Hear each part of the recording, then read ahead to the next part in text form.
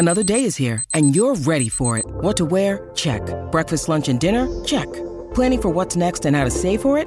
That's where Bank of America can help.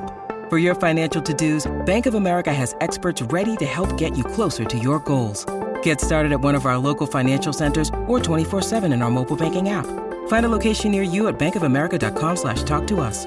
What would you like the power to do? Mobile banking requires downloading the app and is only available for select devices. Message and data rates may apply. Bank of America N.A., member FDIC. Contained herein are the heresies of Radolf Burntwine, erstwhile monk turned traveling medical investigator. Join me as I uncover the blasphemous truth of a plague-ridden world, that ours is not a loving God, and we are not its favored children. The heresies of Radolf Burntwine, coming January 2nd, wherever podcasts are available.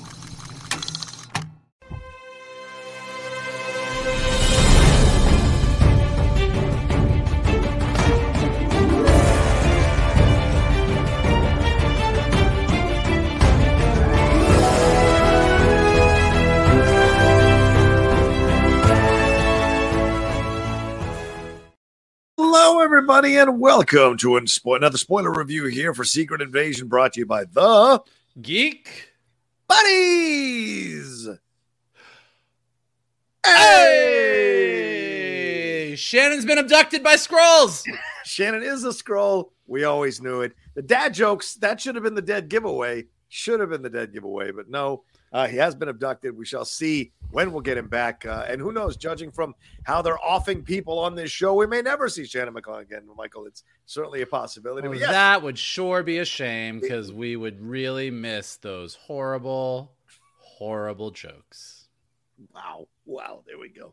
There's the start. Well, anyway, we're here to talk about episode 4 here, Beloved of Secret Invasion, the shortest episode of the series. I am the Outlaw, John Roca. That is Michael Vogel, and we're just going to jump into this thing. Basically, this episode here, picking up where we left off, Gaia, and this is a spoiler review, so if you haven't seen the show, go and watch it, come back and join us. Gaia is alive. She's now got extremists in her. We see that Fury finds out that Rhodes is a Skrull, which everyone pretty much suspected. We have a scene with Rhodes and Priscilla / Vara. Then we have Fury and Priscilla and Vara's relationship explored, and then an attack on the president and the death of Talos to end, or Talos, however you want to say it, to end this particular episode. Michael, as I said, the shortest. You're right over there. There's a lot of grumbling around. Man, there's a lot of microphone, a lot of wardrobe malfunctions happening over here this afternoon. It's been a wild day. It's been a wild day, everybody. Shortest episode of the series, 32 minutes, yet arguably could have benefited from way more minutes, establishing a little more foundational stuff going on with these relationships. In my opinion, your thoughts overall, episode 4, Beloved Secret Invasion. I think I'll give you the pro and the con of Secret Invasion to me at this point, with 2 episodes to go. The pro is some of the best scene work that I've seen in the Marvel Universe, period. You take 2 actors and you put them in a room together. Agreed. And you let them go, and across the board,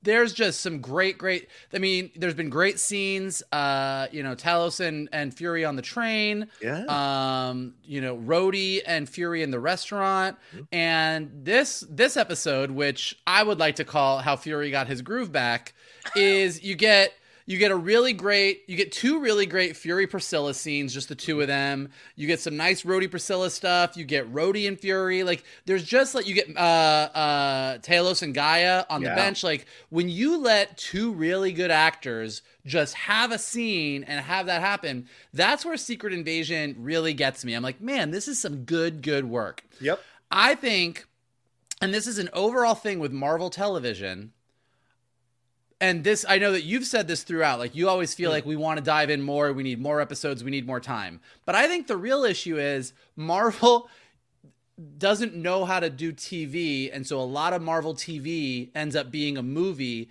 And the problem is, a 2-hour movie is fine, and you're like, okay, this was 2 hours, I got what I needed, I got the character development. But a 6-episode series, you really want to get into character stuff, and they kind of do this thing I don't want to say across the board, but with a good portion of Marvel TV series where you have a strong start, your act 1 is great, And then your act 2, they're kind of like, oh, we got all these episodes. And so they end up kind of filling it with stuff. And we get just enough that it leaves us wanting more. Yeah. But we're not quite satisfied. And then we wrap it up and we're like, oh, that was a kind of decent ending. Okay, I liked where it ended. But I think that one of the reasons that WandaVision to me is still one of the best Marvel shows, even though it was the first, is because given the nature of the show where each episode was a different era of television, it's forced, the entire writing team was forced to think of it as a TV series where each episode had its own vibe. Right. Secret Invasion feels like it would have been a fucking epic ass 2.5 hour Marvel movie, but then at 6 hours, they've stretched it out, and some characters like Olivia Colman, I miss and I want to see more of. Yeah. Some stuff I'm like, I could see less of, and it kind of just doesn't have the right pacing to me. That's kind of where I'm feeling it at this episode now with 2 left to go. Yeah, I think I read a review, I think from Kirsten Howard, I think that's who it was over there in Dennegeek, and I think what she said was really great, is there's a lot of, man, I wish they'd done this, or not a lot of, I wish they had spent more time with this so I could feel this. And I think that's what I'm sensing now. And look, I was giving it the benefit of the doubt for the first few episodes. I'm like, they got to establish the world. I like that there's moving pieces here. Even the last episode I was a little bit on the fence on, but surely Shannon liked a little bit more when we did our review. I was like, all right, I'll give it a little space. But this is the episode where I'm like, look, I don't know what's going on here. Why is this a half-hour episode at this critical juncture in your 6-episode series? And you're asking us to commit and feel things for these characters when you have spent little to no time establishing their relationships, establishing their friendships. The Talos Fury thing aside, we still haven't had a scene with him and Gravik, or multiple scenes with him and Gravik. We haven't gone back in time but once. And the stuff with Priscilla and Fury, where you're asking us to buy in. Michael, I think you're 100% right. These actors are doing phenomenal work with almost no foundation establishing their relationships and time spent with their relationships. I think that if we had had multiple scenes and time with Fury and Priscilla / Vara up until that moment, we'd have felt that moment deeply, so that when both of them shot their pistols or their guns, we'd be like, oh, fuck, what decision did they make?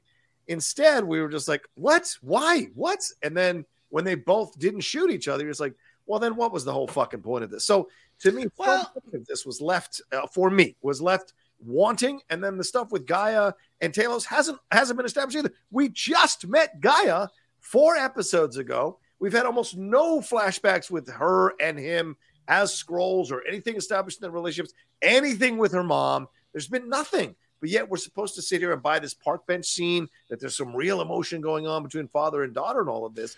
And it just feels wanting. It's not for the lack of the actors. I think it's for the lack of the construction of the show.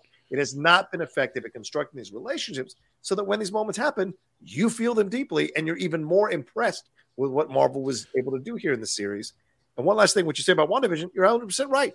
WandaVision took its time with its characters. It still messed up Teyonah Parris. There should have been more time with her. But overall, I think it really hit the mark. So, yeah. Well, but I think it's important to think about it in terms of look, you don't need 4 hours to fall in love with a character. I didn't say 4. I said more time. But what I'm saying, we're 4 episodes in is what I'm saying. No, yeah, we're 4 episodes in. So what I'm saying is, and this, I mean, you give this critique a lot, and I think you're right in what kind of the issue is, but I think your ultimate synopsis, I would push back a little bit on it, because we see movies all the time that are 2 hours long. You mean my solution? Your solution. Yeah. We see movies all the time that are 90 minutes, 2 hours, 2.5 hours long. And we fall in love with characters and we get relationships and we love it. So the answer is not always, I need more time. The answer is not, Marvel should be doing 12 episodes instead of 6 episodes and do a lot more character work and explain everything in the world. That's not always the solution. I think what the issue is that they kind of, Marvel TV shows fall somewhere in between a movie structure and a TV structure. And when they don't, so some of the ones that I like more, I think Hawkeye feels more like a TV show. There's a bunch of different things that happen. WandaVision, as we said, it feels like there's different things happening, but the Falcon Winter Soldier, Secret Invasion, anything that is sort of hey, here's the issue. Here's what the bad guy's plan is. Now let's have a bunch of episodes where the bad guy's trying to enact their plan, and we have a big third act where we stop that plan. That is more of a 3-act movie structure. And I think when these TV shows split up into sort of that movie structure, you are left with this feeling that you're having, which is the completely valid and correct feeling, I think, which is, I feel, and it's what you said, the reviewer said, like, I wish I was more invested now, but I'm not. And it's almost like they're trying to fill that extra time with a bunch of extra business. So, you didn't introduce Priscilla until episode 3. Yeah. Two is when she came in. Yeah, 2. So you're like, okay, so I get this, and then but only in 2 at the very end do you get that they're married. Right. So then you only have episode 3 to be like, okay, this is what this is, and then by episode 4 they're shooting each other. So it's you get this thing where you're like, some stuff is really drawn out, like Gravik's plan and what is he doing and whatever, and then some stuff is like, okay, and then here's this, and then here's Gaia. It just feels a little bit uneven. Now that being said, as opposed to you, like, I thought the scene of them having this whole talk at the dinner table and not shooting each other was a great scene. Like, I was like, God, this was great. I loved this scene. I thought this was super interesting and cool. Loved the tension of the scene. So there's still stuff that I really like about Secret Invasion, but I will say at this point, I think that my Secret Invasion feelings at the end of the day are going to be, I was left wanting more, or wouldn't if this have been better as a movie, is kind of my vibe. Yeah, I think I'm in the camp in a different direction. I think I'm ending up in the same place you are, for sure. So let's break this down storylines wise. And there wasn't a lot, so we'll just dive into the storylines right now. Fury and Priscilla, as we mentioned, we flash back to 2012 when the Battle of New York is happening, or just happened, and made the headlines, and we see them having a conversation there and talking about how Fury brought those people together. And then Varra is reading a Raymond Carver book of poetry, and she talks about this particular poem called Late Fragment, and then she has Fury go back and forth with her with this poem, and it's kind of laying the groundwork for what's going to go up, going to happen later on in their scene. By the way, this poem was also used in the movie Birdman, which maybe some people may not know or may not remember. And he was mounting a play based on the work of Raymond Carver in that movie. So just a little thing. And of course, that more you know. Exactly. And that film is about an actor who used to play a superhero, now trying to come back. So interesting. Anyway, we cut to the present, and Varra is going to this meeting with Rhodes, where they're sitting in the church. Rhodes tells her she's got to kill him, kill Fury. She says, well, maybe he'll die from exhaustion. And the whole time, Fury is listening in, which leads to a conversation later where we see Varra and Fury, as we mentioned here, having this back and forth. Varra explains how she became Dr. Priscilla Davis, which I'm sure is not the first time Fury's heard this story, but I liked the way they did the exposition there. Again, my complaints are not the performances. The performances are great, goddammit. And then they have the back and forth here about all of this, about the Skrulls. Clearly, Fury knows about the situation there, and then boom, they recite the poem, snippets of the poem back and forth to each other, and then leads to the shooting, and both of them miss. And Fury says, well, should we, I don't know if this means we should get divorced or we should renew our vows. And then she asks him if he ever loved her. And he says, I guess we'll never know if he had preferred her as Varra or Priscilla, and then walks off. So, and Fury warns her, you're going to be okay. And she's like, I know what to do. I'll outwit them or whatever. So, all right, Mike, that's the storyline. So Fury and Priscilla, talk to me. I love, and I hope everybody who's listening to this, who listens to our reviews, loves the difference between John Roca telling you the plot of something he likes and telling you the plot of something he's less of a fan of. Because there's a very different vibe. And yes, I quite enjoy it.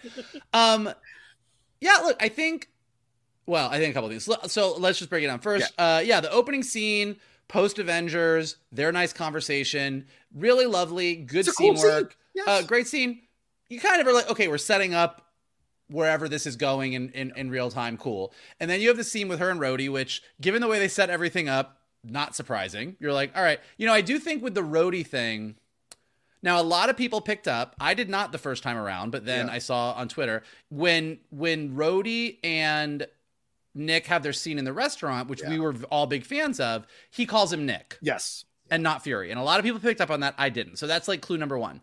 But then, like, by the time you get to the end of last week's episode and Priscilla gets the call, and it's Rhodey, and you can clearly hear that it's Rhodey, you're like, okay, Rhodey's a Skrull. So then him sitting down here in the church, you're kind of like, yeah, okay. Like, you get the information that he's like, Gravik wants you to kill Fury, which is new information, but I just feel like this giant, hey, Rhodey's a Skrull. Yes. It just kind of feels like they didn't stick that landing in a way that had everybody on Twitter going, oh my God, Rhodey's a Skrull. It was kind of like, yeah, okay, I saw that coming in a couple episodes. It's cool. Yeah. So I didn't love that. So, but I like Fury listening in. Again, as a scene, Fury listening in on the two of them, hearing Priscilla say he's past his prime, he's going to die of exhaustion, which is not something you want to hear your wife say, but also you can tell she's kind of trying to be like, hey, why don't we just let him be? Let's not kill him. It was all interesting listening to Fury do all of this. But my other problem, and this is more of like, again, my structural problem with the series is forget the Secret Invasion, forget the Skrulls, forget all of the crazy Marvel action that we want to have. Like, the way this show is set up is Fury is coming back to Earth after 5 years, and he's basically got some PTSD from the blip. Right. And everyone is remarking on, you don't have it anymore. You're a shadow of yourself. You're nothing. You're past your prime. And you got this whole thing. And now, like I said, this is the episode where Fury is kind of back on track a little bit. Like he's on top of things with Priscilla. He has a confrontation with her. He has the Rhodey scene. He goes after her to save the president. So he's kind of back, but we never had this moment, and maybe it's coming, but we've never had this moment where we saw Fury like deal with his shit. Mm-hmm. Yes. And emotionally, like kind of what you want is Fury is not together. Fury deals with his shit. Fury is a badass again. That's the arc.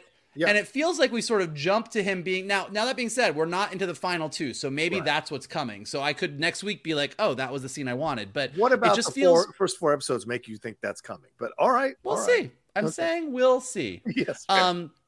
That being said, so, following up on the church scene, I think you get really two great scenes. Yes. I think that Fury with Priscilla is a lovely scene. Their callback to the poem is lovely. Them just sitting down like this cat and mouse thing. It is that perfect thing because we know that Priscilla's there to kill him. We know that Fury knows that. Yeah. And I think the scene wisely doesn't pussyfoot around it for very long. Mm-hmm. Like they don't make them have like this long conversation and then reveal it. Like he hits right off the bat, like you're the biggest mistake I made. Yeah. And now you're here to kill me. And they both put their pistols out. And then they have this really nice emotional scene where they're both doing amazing work. To John's point, which I do agree with, we don't deserve to care about this relationship nearly as much as we do, as they want us to, because we've barely seen it. But these two actors are going a long way towards making it work. Yeah. And then I love the moment where they both shoot and you have that, okay, who died? I'm assuming Priscilla's dead, not Fury. And then when you see her sitting there, you're like, oh, okay. And the fact that neither one of them could do it. Yeah. That despite all of the cloak and dagger and the fact that Priscilla has been lying to him from day one, neither of them were going to do this.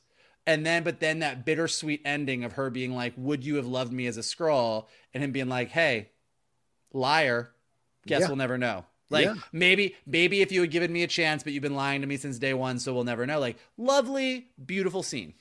Right. Yeah, lovely, beautiful scene. But we don't know what we don't know Vara. We don't know Priscilla. We don't know them. And I think that's the number one thing that I have problems with the show now very concretely after this episode is that there is no time being spent in establishing Vara herself individually outside of, oh, she's Talos' lieutenant. Oh, she's Fury's wife. Like there needs to be there should have been time establishing her through the MCU. Through the MCU, we established Talos' wife certainly consistently in a number of situations here.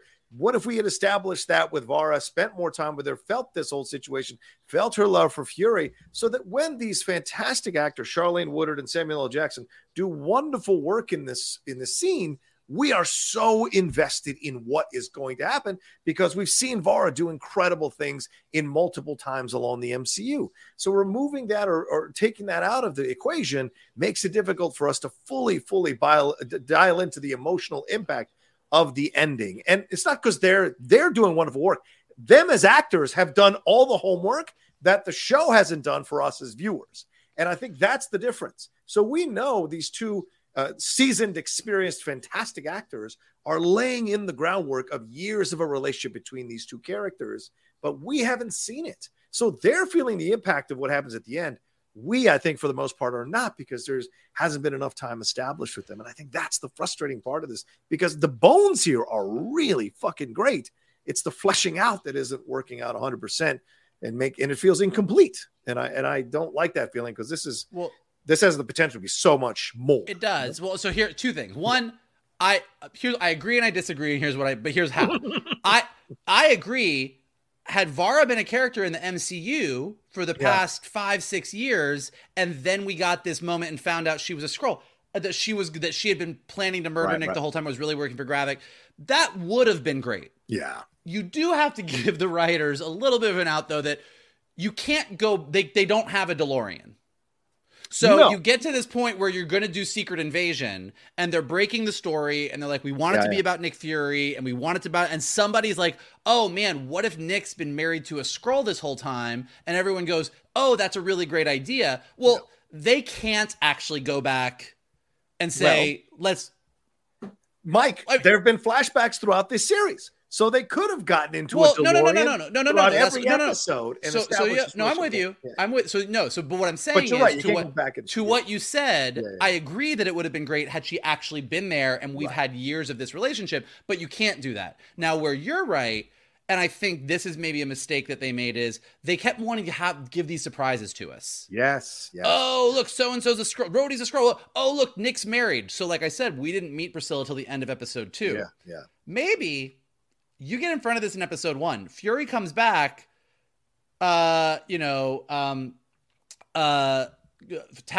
and Maria Hill find him, and all of a sudden Priscilla's there, and Talos is like, Priscilla, what are you doing here? And then you reveal it off the bat, and the whole idea that Fury's been married this whole time, that Maria Hill's like, whoa, I didn't even know that. What the fuck? Like, and then she's in there earlier, and you can spend some more time with maybe some flashbacks and seeing some things. Like, and so I think that maybe if this whole scene, which is a great scene, is where they were going, maybe they did want to bring her in earlier. So I think, but those are the things, and particularly with something like the Marvel Universe, where you're like, God, really wish we had thought of this 5 years ago. We could have really laid some groundwork for this thing. So you can't always do that. But to your point, what you can do then is say, man, maybe it's important to bring Priscilla in earlier in this series, even if it's just an episode or two, to really give this relationship some more weight. I think each one of these episodes should have been 55 minutes to an hour. I really do. I think they should have been. There is no excuse for a 32-minute episode in the middle of the series. Like, it just makes no sense unless you've done incredible work in the first 3 episodes, establishing these relationships very firmly and concretely beyond, hey, they're married. Like, that's simple. That's baseline screenwriting 101. It's more like, well, what is the relationship? What has gone on between them? What are the years? Because again, as I said, these two actors are bringing all the emotion here, and they've clearly done their homework in their connection. Oh yeah. And what have you. So that's the thing. Kyle Bradstreet, damn good writer, singularly in these scenes. It's the overall construction of the series that I think is where he has some failings as a writer overall, constructing and making these things connect. So, all right, let's take a quick break, dude, and let's jump into the Gaia situation. Gaia and Talos and Gravik a little bit. So we see at the beginning of this episode, Michael, she's not dead, as everybody predicted, pretty much.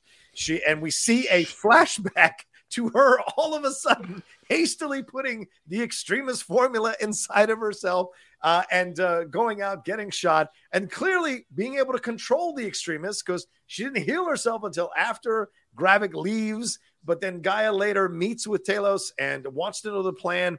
Now that her scroll cover has been blown, Talos reveals this plan that is basically, they're going to go to the president and they're going to say, we're going to take down the Skrull resistance. Then we're going to go to the president and say, we did this for you. Give us some amnesty. Which Guy is like, what? Don't you want to live in your own skin? Don't you want to walk your own, be yourself? And Talos says, well, no, it's been a long time. Captain Marvel still hasn't found a planet for us. So we've got to learn to work with the humans, and they're going to accept us because we're going to show them our hearts. And Gaia says, yeah, I don't know what you're talking about. We can't keep doing this. It's never going to happen. I see Gravik's point of view. I believed in it because you were my dad, but I've seen Gravik's point of view is more valid. And then she says something about it's disgusting, and then she leaves in disgust and walks away from Taylor. So your thoughts here, Mike, on all of this with Gaia putting the extremists, being alive, and then this scene with her on the park bench, which, by the way, mirrored Donald Sutherland and Kevin Costner and JFK on that park bench, which I thought might be an intentional thing. But what'd you think? Interesting. I didn't pick up on that. But like like her not being dead was not surprising. And again, I mean, that's the problem is like Maria Hill getting shot in the first episode was like a big, like, oh shit, they killed Maria Hill. Yeah. Some of these other things since then, you're kind of like, yeah. So like they shot her and I was like, I don't think she's dead. And so then you get to this episode and you're like, here you go. So it didn't quite, thrill me. But also I think, and again, to this point, it's like, I don't know that any of us are super invested in Gaia. Isn't that a problem, though? She's the daughter of Talos. This should be huge. And it's Emilia Clarke. Well, but here's a problem. And again, this is kind of what happens in a writer's room. So yeah. What do you think the audience should be caring about? We're 4 hours in. Yeah. Are we more invested in Talos and Fury? Fury and Priscilla? Yeah. Talos and Gaia? Like, who am I really caring about? Because clearly, and I mean, because this isn't just you and me, like I was reading some of the reviews, I was on Twitter, like clearly there's this vibe of like, it's good, it's fine. Like everything that's happening is like interesting and I love this and there's some great scenes and the performances are solid, but I wish that I was more into this. Yeah. And there's just not that general feeling. And again, I'm not saying that you have to get rid of some of these relationships, but like, where are you directing the audience? And I think what's happening right now is the audience is kind of being directed all over the place to the point where nothing is really jumping out. Yeah. Because kind of everything is happening. So Gaia's cool. Like she's kind of stuck in the middle. She doesn't agree with Gravik. She doesn't agree with her dad. She's trying to figure things out. She took the Super Skrull formula. So now she's got the extremists in her and she can heal. So cool. But not great. Now, that being said, again, as I said at the top of this episode, scene with them on the park bench, great. Great stuff. Love this idea of somebody being like, look, this guy is an extremist, but he has a plan. He is moving on his plan, and it's a good plan if you don't mind the fact that he's going to kill a bunch of people and cause like a world war. Like, we will get this planet with Gravik's plan. Yeah. What's your alternative, Dad? My alternative is to ask really nicely if we can stay here. And she's like, no. And that in and of itself mirrors the experience of so many minorities, oppressed people. I mean, there's shades of like Professor X and Magneto in this conversation because it's a conversation that any marginalized or oppressed group has. There is the militant side that says, fuck this, I'm going to fight for our rights. And there's the side that's like, let's work within the system. You got to understand, we're living in a Christian world, in a white world, in a straight world, like take your pick of what it is. And we got to like work within that. You're like, fuck that. Why should we work? And so like watching this scene play out between father and daughter, really great, compelling scene. Yeah. And they both did amazing work. So again, great scene. Yeah. But you should feel more. And you're right, 100%. I mean, my dad and mom, immigrants to this country, they were very much about learning the English language as soon as possible, integrating themselves into the American culture, the American way of doing things, while still retaining their connections to Bolivia and the South American roots for sure. And they certainly taught that with us. But one of the reasons I don't speak with a Spanish accent is because my parents sat me in front of a TV to watch English language programming from a very, very early age. So I would not have an accent because they suffered criticism and racism because of their accent and their with the Spanish accent speaking English. So they didn't want me to go through that. And so those are those things. But you're right. But I am much more militant than my parents are, as I've been on multiple shows talking about representation, talking about, calling out the white establishment at times, a white power establishment. Not all of them, but obviously some in power do abuse that towards people of color or black people. And so that's the difference. Yeah. Generationally, right. We see that and more, but then we see like my parents or my mom and my dad actually, or my dad and I was around, but my mom, sometimes there's criticism of the new immigrants that come from different countries because they think the United States should bend over backwards for them. And so there's where the separation is, and that's what's causing a lot of these frictions that we see in our society sometimes, is people not being properly wanting to find that middle ground in between. And certainly, as you said, and I think very well said, Michael, here's Gaia caught between both worlds, because what is she going to do when she finds out, as we're going to talk about here in a second, that Gravik killed her father after Gravik has already told her that after Talos has already told her that Gravik killed her mother. So is Gravik going to be the person who essentially orphans Gaia? So it's going to be a real interesting thing to see how she reacts to it in these last 2 episodes. So you ask who we're supposed to care about. If you're essentially turning her into someone that's going to take on the legacy of Talos, we should be caring about her a lot more, you know? Well, I don't think that's where she's ending up exactly, but I do really? think she's ending up somewhere. Well, look, you've got Gravik, who is extreme. Yes. And you got Talos, who I think if you watched Captain Marvel, if you like Talos as a character, like a great, lovely character who maybe, you know, his viewpoint, if you want a Skrull homeworld, isn't really a viable option either. Yeah. I think Emilia Clarke comes out of this as the super Skrull who's going to lead her people and kind of rule the Skrulls and probably be involved in the Kree Skrull war that's going to come in down the line in like phase 9 of Marvel. You're assuming we get to a phase 9. Well, All right, let's. Well, it's a big if. That's a big if right now. Let's take a quick break, and then we'll jump into the last storyline here with everything involved with the president right after this. Rhodey be drinking, Rhodey be drinking. Rhodey got that whiskey on his breath because he be drinking. Rhodey, you are. I'm going to make up my own songs. Like, I'm not going to do the McClung, let me hum like the proper score. I'm just making up my own. Do your thing, man. Of course. Why not?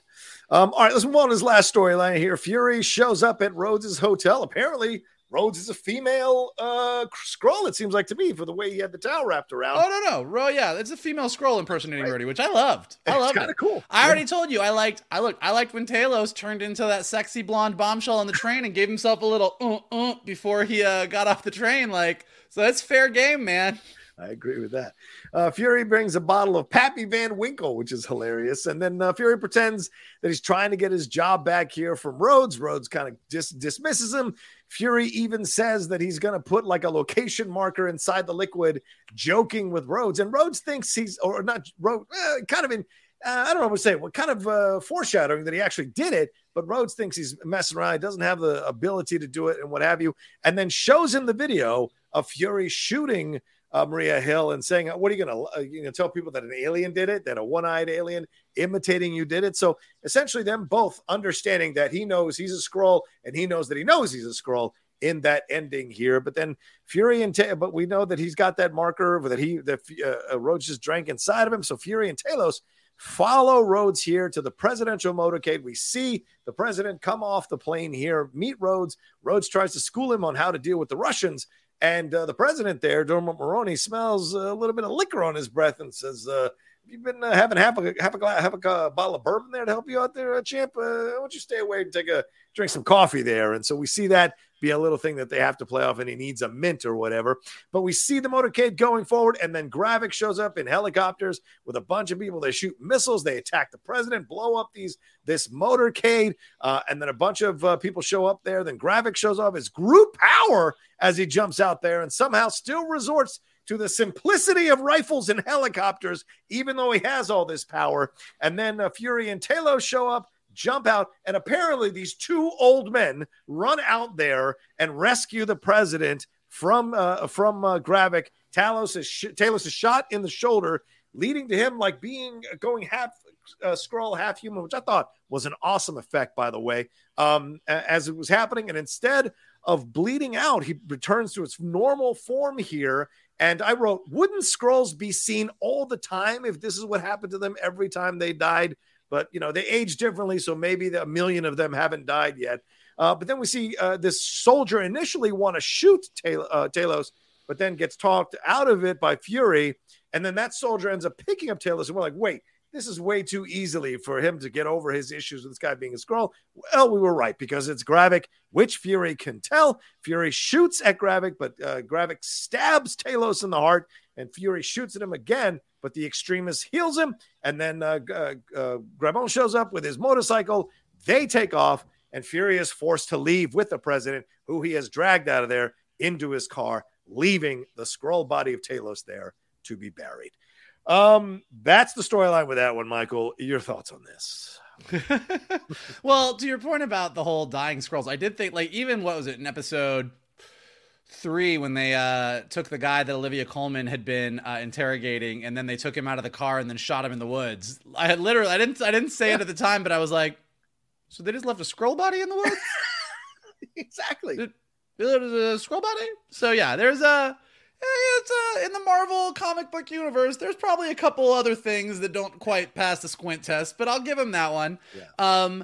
I do, and again, it's to your other point that I thought was very funny. It is the nature of they're doing this show on TV, and even though Marvel and Star Wars and Disney and everybody can spend way more money than a lot of other people can, there is still some limit where you're like, you can't do everything. But yes, it would seem that if Gravik can Groot himself I'd be Grooting left and right if I could Groot. If he could Groot an Extremis, nothing can stop him, essentially. It's like they always say, just Groot it. Just Groot it. Just Groot it. That's what I would, so yes, but cool that he has the Groot powers. We saw that kind of coming, but it's kind of cool to see it in action. And I hope that they are saving some of that effects budget for the end so that Gaia and Gravik can Groot all over each other. That is what I want to see. Also, I think Extremis, if I remember Guy Pearce shooting flames out of his mouth, I believe he can do that. So I think in addition to like healing you,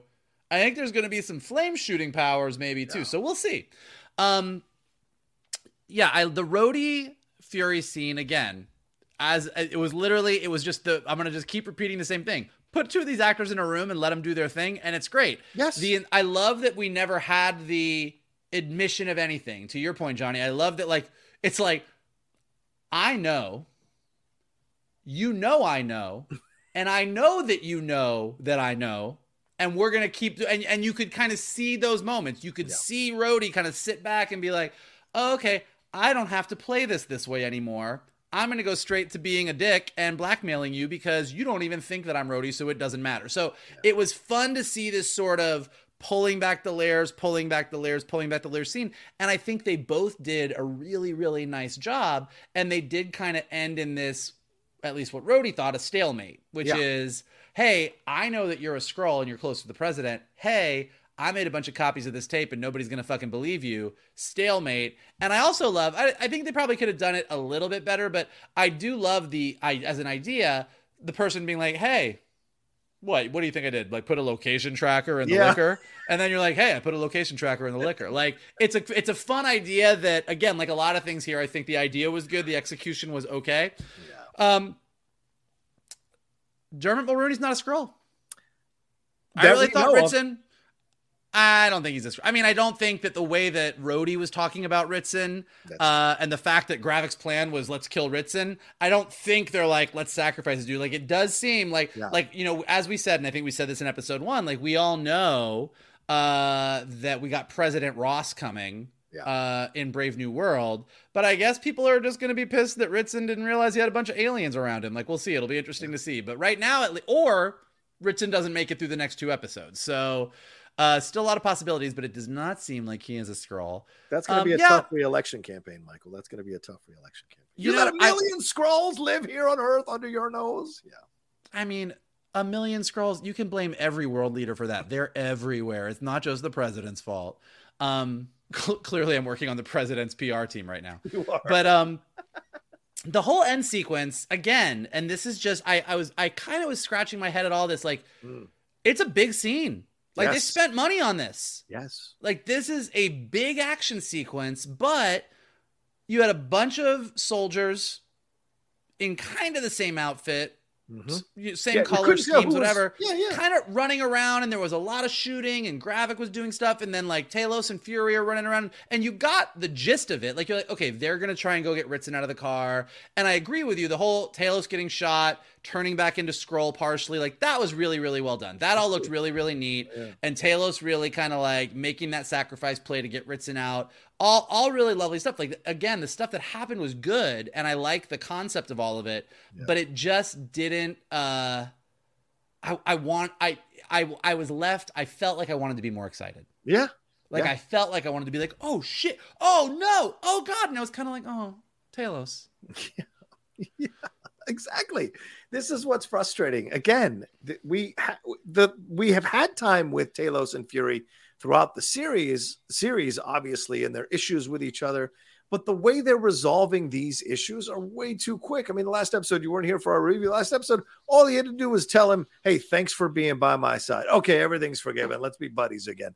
And I get that. That happens in long-term friendships for sure, and I get it. But like in this situation, though, we've only had a certain amount of time with Fury and Talos. We need way more time with them. I'm telling you, this series would have benefited from being 8 to 10 episodes long.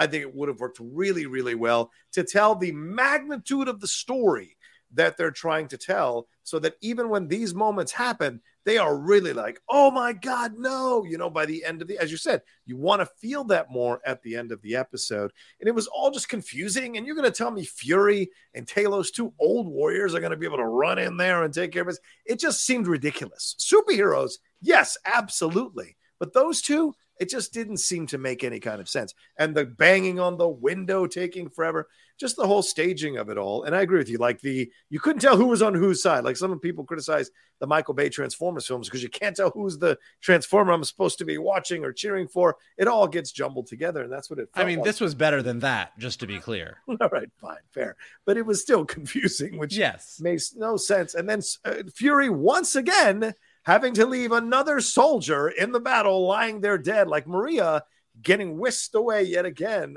leaving Talos there. So just an odd situation of how many people they're just killing off on this show as the end of their episodes. It just seems like it's becoming a cliche within the series itself that somebody dies at the end of each episode, and it's having less and less of an effect as you're watching it because it feels like a cheap ploy now, having it done 3 times in this series. Well, and again, what I keep coming back to, and I could be totally off on this, I don't know, but like when I think of the things that I love and the movies that I love and the characters that we love, we usually love it because we really know emotionally what's happening. Yeah. Like Hawkeye, just as an example, again, not perfect. It has its flaws too. Sure. But Hawkeye wants to get home to his family for Christmas. That's the goal. And this Kate Bishop girl gets in the mix and is so in trouble that he, as that father figure, is like, fuck, I gotta help her. I got it. Like you understand what's at stake for him. And Kate Bishop understands. You have that great scene where she sort of realizes that his family is really missing him and he's sacrificing that to be with her. And you have these really nice emotional moments. And with this, we have a lot of people talking about Fury. Mm-hmm. Everyone is saying Fury's weak. He's past his prime. Yeah. He's never been the same since the blip. But Fury is keeping it all tight. And that's part of his character. But when Fury is in a Captain America movie or an Avengers movie or an Iron Man movie, and he's the one that's keeping it close to the vest, but the other character is the main character, it works. But now that Fury is sort of front and center, it's like, I think, and again, this is where you and I slightly disagree, is that I don't know that we need more time with Fury and Talos. I think we need different time with Fury and Talos. I think some of their conversations could have been better used to get under the hood of what's going on with Fury a little bit. Yeah. Had again, I'm not saying that I'm right or smarter than those writers or anything, but had you brought in Priscilla earlier and Talos had never known about that, and he's like, what the fuck? I thought we were really good friends. And he was like, look, that's my personal business. I don't talk to it about Cap. I don't talk to Tony, and I don't talk to you about it. Like, this is a me thing. Like, there's ways you could have gotten into the character stuff a little bit more that I think, had they done that a little bit differently, we would have gotten episode 4 and you would be feeling a little bit less, I need more episodes. You'd be like, okay, there was some good meat here. I want more, but this was really satisfying.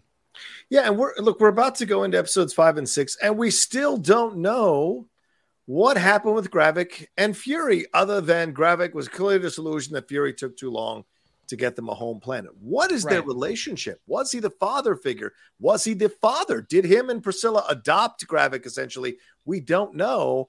And at this point, we're in the last 2 episodes, and I should have that much more firmly established so that I can buy into what's going to happen here in 5 and 6. And we don't have that. And so to me, I think that's also a colossal failure here. It's very akin to not having more background with Ben Solo and Luke Skywalker in the sequel trilogy, to have had more scenes with them, more connection of their relationship, see the progression of their relationship as it devolved to what it ended up into. I think would have done those trilogy films a wonder of good for them. But here, I agree with that. Here, there's not enough time. We still don't know what the Gravik and Fury issue is beyond. You didn't find me a home for 30 years. Like, there's got to be something more that snapped them. And the fact that he keeps letting Fury live. For fuck's sake, he's Groot. He could have easily shot the root right at Fury and gone through his heart right there and then take off on the motorcycle. It wouldn't have cost him a damn thing. He could have killed the president and Fury right there in that moment and took off on the motorcycle. It wouldn't have cost him anything. So these are the illogical things to me, Mike, that they're asking us to accept in the construct of the series they've presented. Don't get it twisted.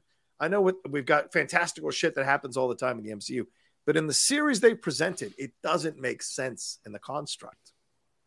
Well, look, I think it's not about something being fantastical or not fantastical. And again, I get it. I wish we could see everyone do everything. I get why Gravik isn't grooting all over the place. Right. But I think, to your point, what I agree with is that does Gravik want to keep Fury alive? Kill Fury. Like he's got Rhodey's telling Priscilla that Gravik wants her to kill him. Right. But he has this personal thing. Like there's this thing that happens when you're doing this kind of story where you want to keep a lot of stuff close to the vest. You want to like have big reveals, but I think we're reaching the point now where we know, and I think this is part of we all get this around this point in a lot of series. Either we're super excited about where it's going to end.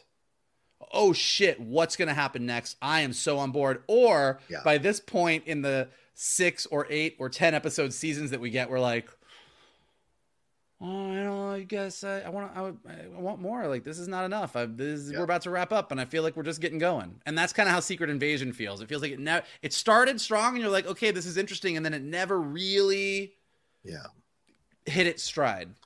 Yeah, and I wonder if Skrull Rhodes, and I should ask you this before we wrap up here in a second, but Scrooge,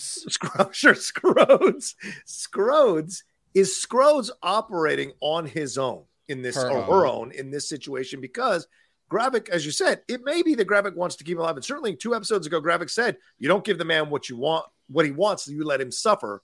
So Gravik clearly wants to keep Fury alive. It seems like. So why does Rhodes Scrooge want to kill Fury? What is the intention? Is she as a Skrull going against Gravik? What is the situation here with that? So there is, again, we don't know what the purposes of everybody is. They're just kind of slamming into themselves, and it's not clear.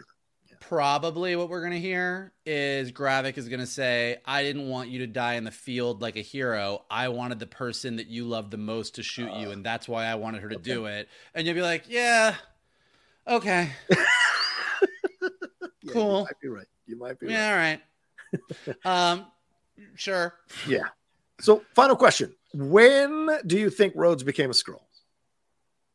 Is it after Endgame? Was it before he had the conversation with Sam in Falcon and Winter Soldier, or after the conversation with Sam and Winter Soldier? When did this happen? I think Iron Man 2.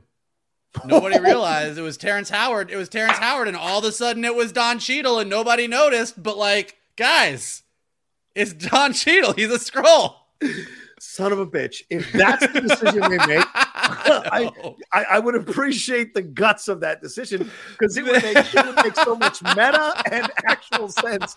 And he could be a Skrull who was all for helping the humans and have the power. Well, he clearly is not that. Power. So I think they're going to. It's not. They're not going to pull a. They're not going to say that this person that is the villain Skrull, who's clearly an asshole, like helped the Avengers stop Thanos. Like, they're not going to take that away from Rhodey. Like, it's going to be sometime after, like, now maybe they're going to say, but I think you just run into those problems too. Like, I don't think we really want the Rhodey that's in Falcon and Winter Soldier for 3 minutes to be that Skrull. Right. Even though, even though we do want, what's her face to be a Skrull, and it looks like she's not gonna be. Valentina. Yeah. No. That not her. Why am I blanking? Who? Peggy's niece. Oh yeah. Wow. Yeah. I know. Sharon, right? Sharon Carter. Sharon Carter. Like I'm still waiting for Sharon Carter to show up in this series and reveal she's a Skrull, because the way she acted in Falcon and Winter Soldier was so damn stupid. And I'm like, man, are they not going to give me that? I mean, yeah. And what's up with Martin Freeman? Like what's up? Where is there's a lot of like they did these things. You're like, and where does Fury end up at the end of this to get him back up onto Saber for the Marvels in November, or does the Marvels take place before all this? Yeah, they will not tell you. They won't tell you when Marvels takes place. No one wants to say, which I think is so weird. Yeah. So it's all a little, as we like to say in the biz, hinky. It's a little hinky. Yeah, it's a shame, man. I mean, the last two phases, man, it's not going well. It's not going well overall, man. It's not going great, but it's not going terribly. It's just kind of in the middle. Yeah. Yeah, I was flying back from the East Coast, and I was on the plane, and I just put on Quantumania for like an hour. I didn't watch the whole thing. I just like watch an hour of it. And there are things that like there's Rise of Skywalkers. Sure. There are Rise of Skywalkers that I just think are almost like unforgivably horrible. And I don't think that Marvel has reached that point. Like, I think that there's just the Marvel Cinematic Universe of Phase 4 and Phase 5 as a whole, which has some highs and some lows and a lot of mids, is just sort of like, eh.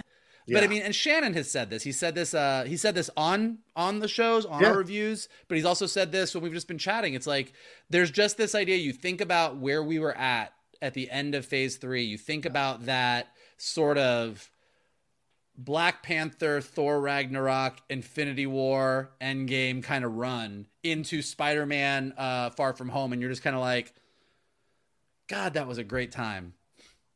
We gonna see that again? I don't know. I don't know. Yeah, and so for all the praise we gave Kevin, you have to also, kind of give him some dings on this, because this has been and the arguments that have come up a lot, Mike, and I know we got to wrap up, is like he might have legitimately been stretched too thin in the end. He might doing all these extra things eventually might, and they can spread them out all they want. They're still not having the effect that people would like. So we'll see down the road what happens in these next two episodes as we wrap up our review here and find out what's going to happen in Secret Invasion. All right, well, there you go. That's our spoiler review here for episode 4, Beloved of Secret Invasion. Thank you all so much for joining us, whether you're on camera or listening to us. Michael, what do we have to tell them? Well, listen, whether you love it, hate it, like it, wherever you're at, we hope you enjoy hearing these conversations, because we sure love talking about it. When we love it, don't love it, it's always a fun conversation, and you always find stuff to like. You always find stuff you wish was a little bit better.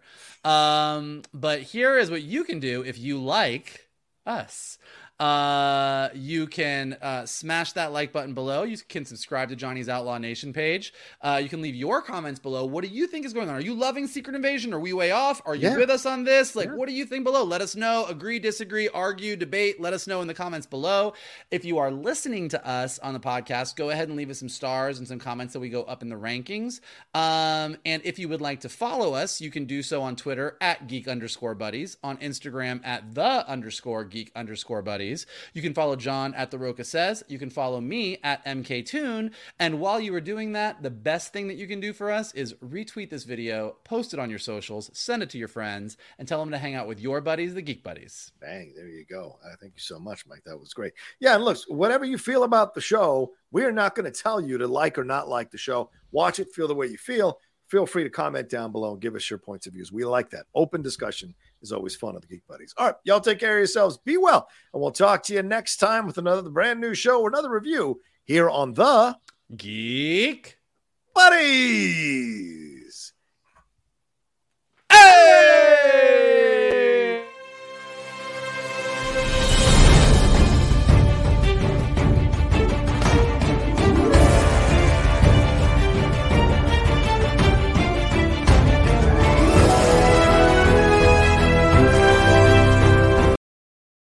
Hey there, this is Justin Bartha. I made a funny new podcast, King of the Egg Cream. It has the greatest cast in the history of podcasts with actors like Louis Black. I'm torn by my feelings for two women. Bobby Cannavale. You can eat it, or if someone hits you, you can put it on your cut. Melanie Linsky. I wonder what these marvelous things are that look just like boiled chicken feet. Jason Ritter. I can break things and pick locks and kill people. Michael Stuhlbarg. The whole point is to inspire people that they should make themselves better. Ari Grainer. No, don't whet its appetite. What are you, an idiot? Me, Justin Bartha. That's not just any egg cream, that's a Lemke's special. And all narrated by the hilarious Richard Kind. This is the story of Harry Dalowitz and how he rose from nothing to become New York's King of the Egg Cream. So if you like funny true stories, come listen to King of the Egg Cream, available wherever you get your podcasts.